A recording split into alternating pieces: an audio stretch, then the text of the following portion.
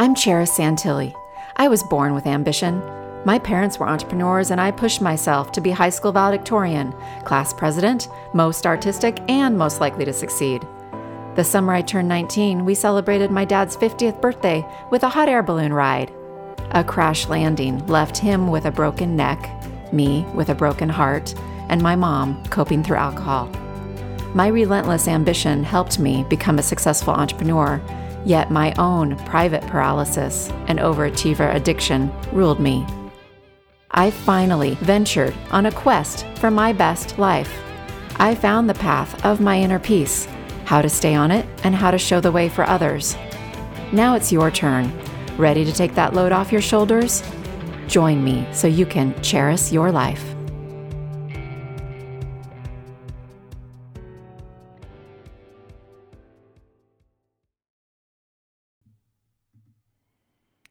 Happy New Year! If you listened to last week's episode, the closing quote was so good. I decided it bears repeating, and it even deserves a full episode of its own. So here we go. This quote is by an unknown author.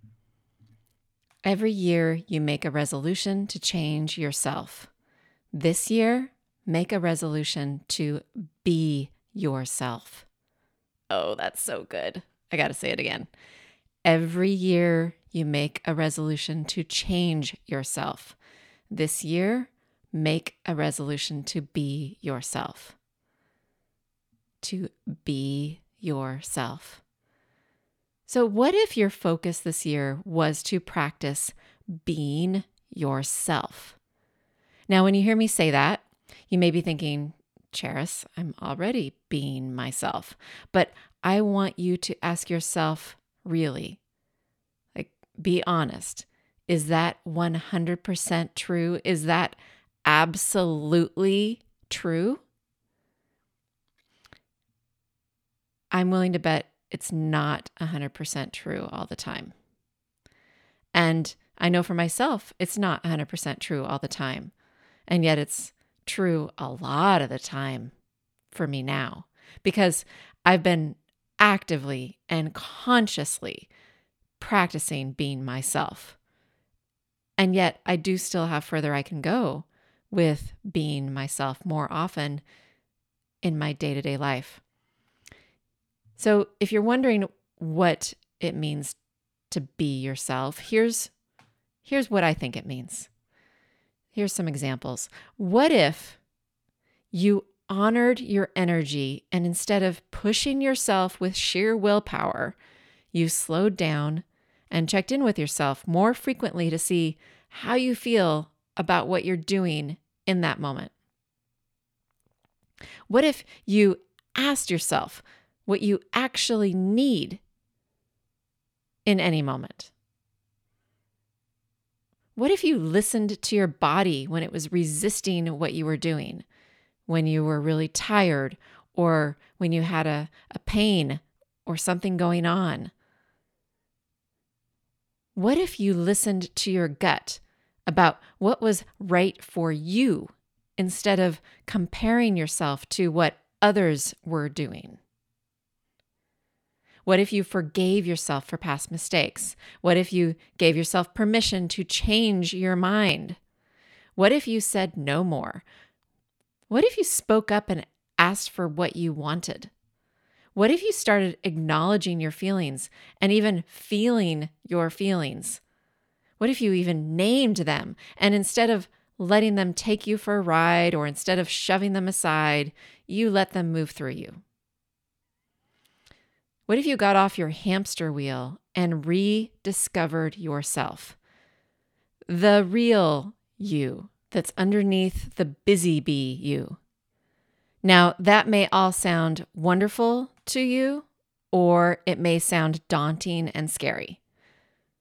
Isn't it amazing how simple it sounds to just be ourselves, and yet in reality, it can be really hard to actually be ourselves, because we have decades of habitual behaviors, and actions that our brains have wired as our norm. Yet if you take regular small steps toward rediscovering yourself and maybe get some support along the way, it is absolutely possible to be yourself more than you probably are right now. And I can tell you from personal experience that being yourself more results in feeling more balanced, feeling more joy, and feeling more peace of mind. When you're not really being yourself, you experience a sort of inner resistance. And that resistance creates all kinds of discomfort and pain and suffering. So again, I want to ask you, what if you practiced being yourself more this year?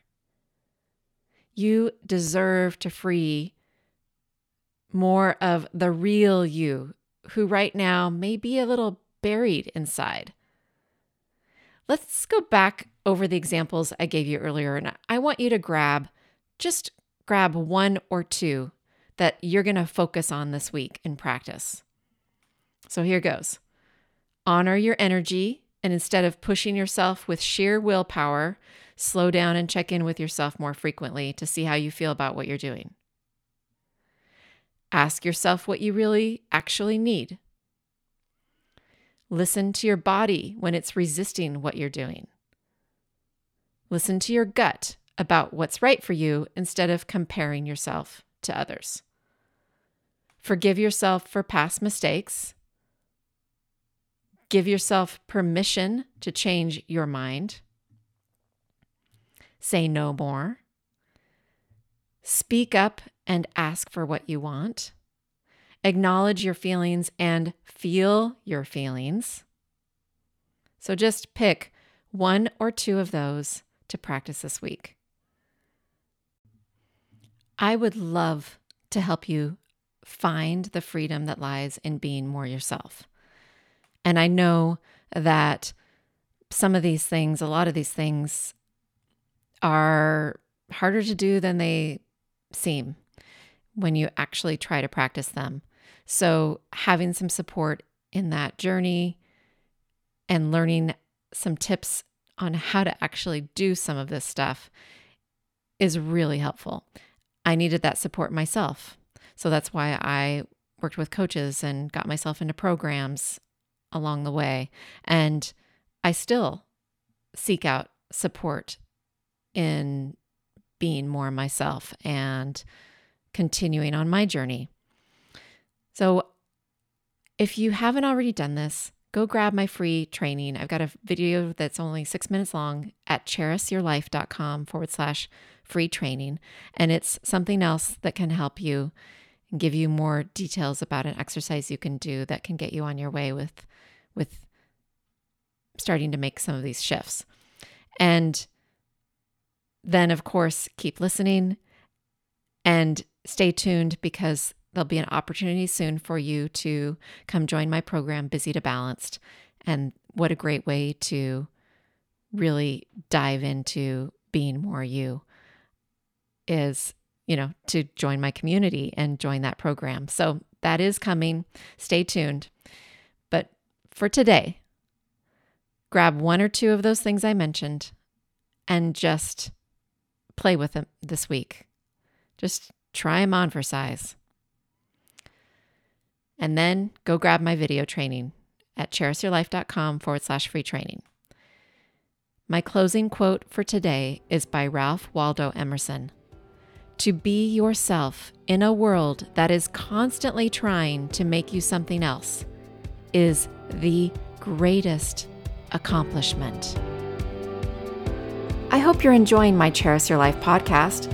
If this is supporting you in any way, please review, subscribe, and share it with friends and family. You can follow me on social media at Cherish Your Life, and my website is cherishyourlife.com.